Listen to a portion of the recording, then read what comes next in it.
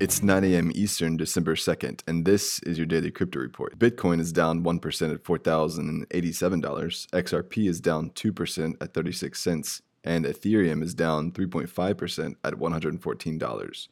Those are your leaders by market cap. Top gainers in the last 24 hours, Centrality up 32% and Zcoin up 21%.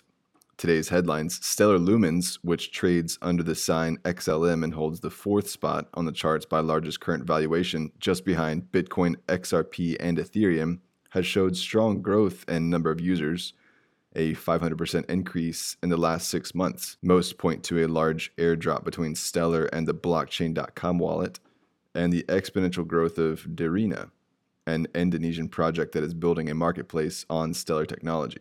NEO has announced NEO-FS, a distributed file storage network that aims to compete with Dropbox and Amazon S3. NEO is a Chinese-based platform that is a blockchain and a cryptocurrency.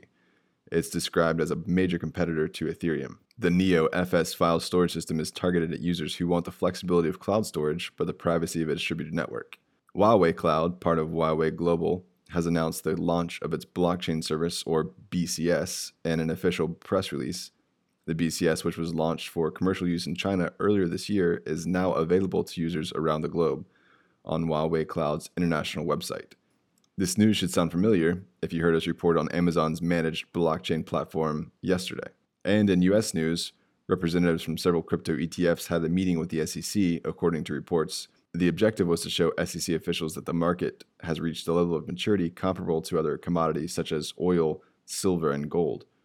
Prior to the meeting, SEC Chairman Jay Clayton, speaking at the Consensus Conference, said that he believes there won't be a cryptocurrency ETF until market manipulation and custody are completely fixed. Those are your leading headlines today.